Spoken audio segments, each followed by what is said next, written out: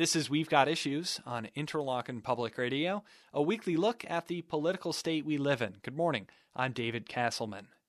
Members of Congress usually raise more money than the people running against them.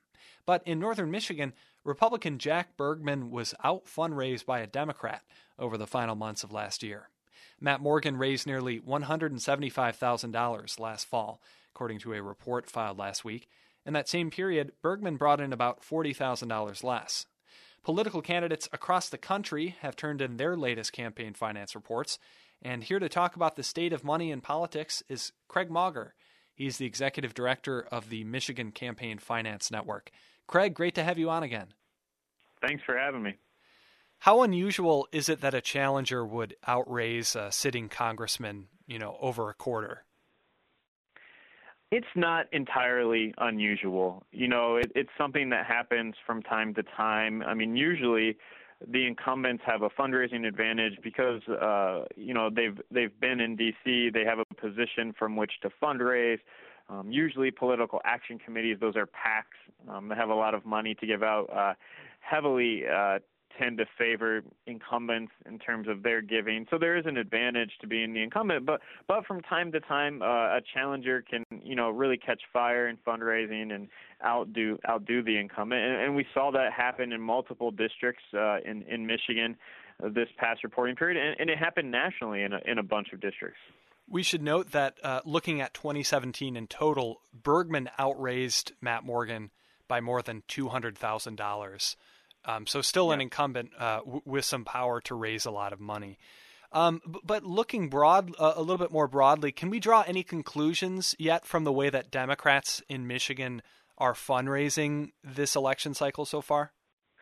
It's hard to do because each race is different. Each candidate is different.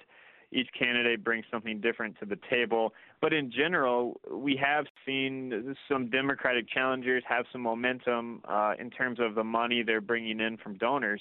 There were multiple districts where Democratic challengers raised more than the Republican incumbent last quarter, which is an interesting thing to kind of watch. However, also happening is there are other larger groups that raise money on behalf of many Republicans.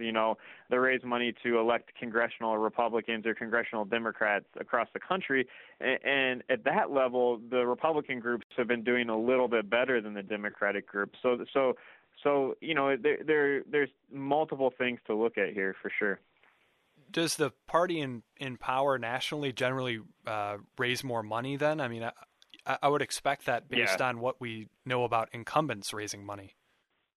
Yeah, definitely. I mean, the party in power usually has the ability to raise more money.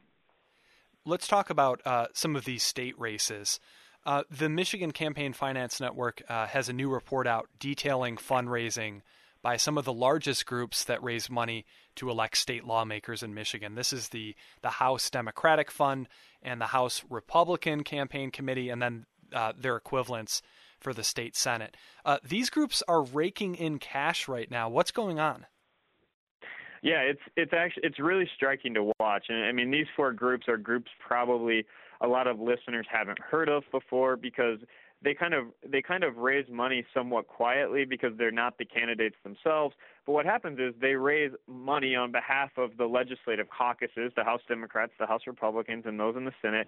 And then they channel this money that they raise into the most competitive legislative races. So they're huge players in campaigns to elect state lawmakers. And what's happening is they've stockpiled an enormous amount of money for 2018. $7.6 million is how much they've currently got sitting in their accounts. When you compare that to past election years, the most they've had in recent memory sitting in the accounts at the start of an election year was $4.4 million.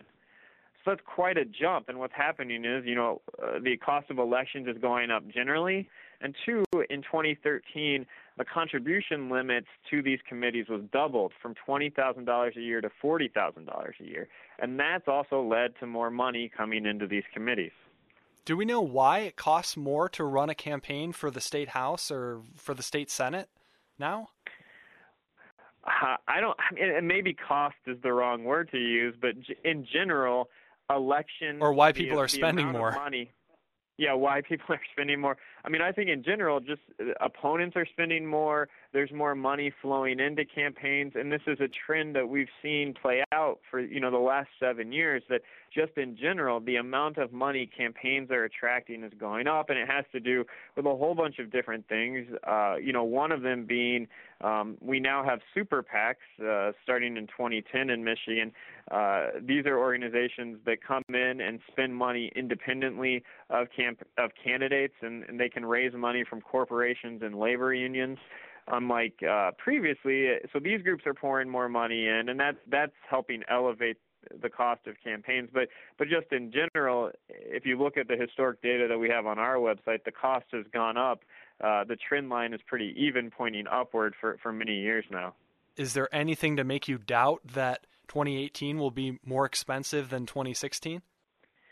Yeah, I mean, 2018, all the numbers that we track and the metrics that we kind of watch are pointing to a very expensive election, maybe one of the most expensive elections Michigan has seen.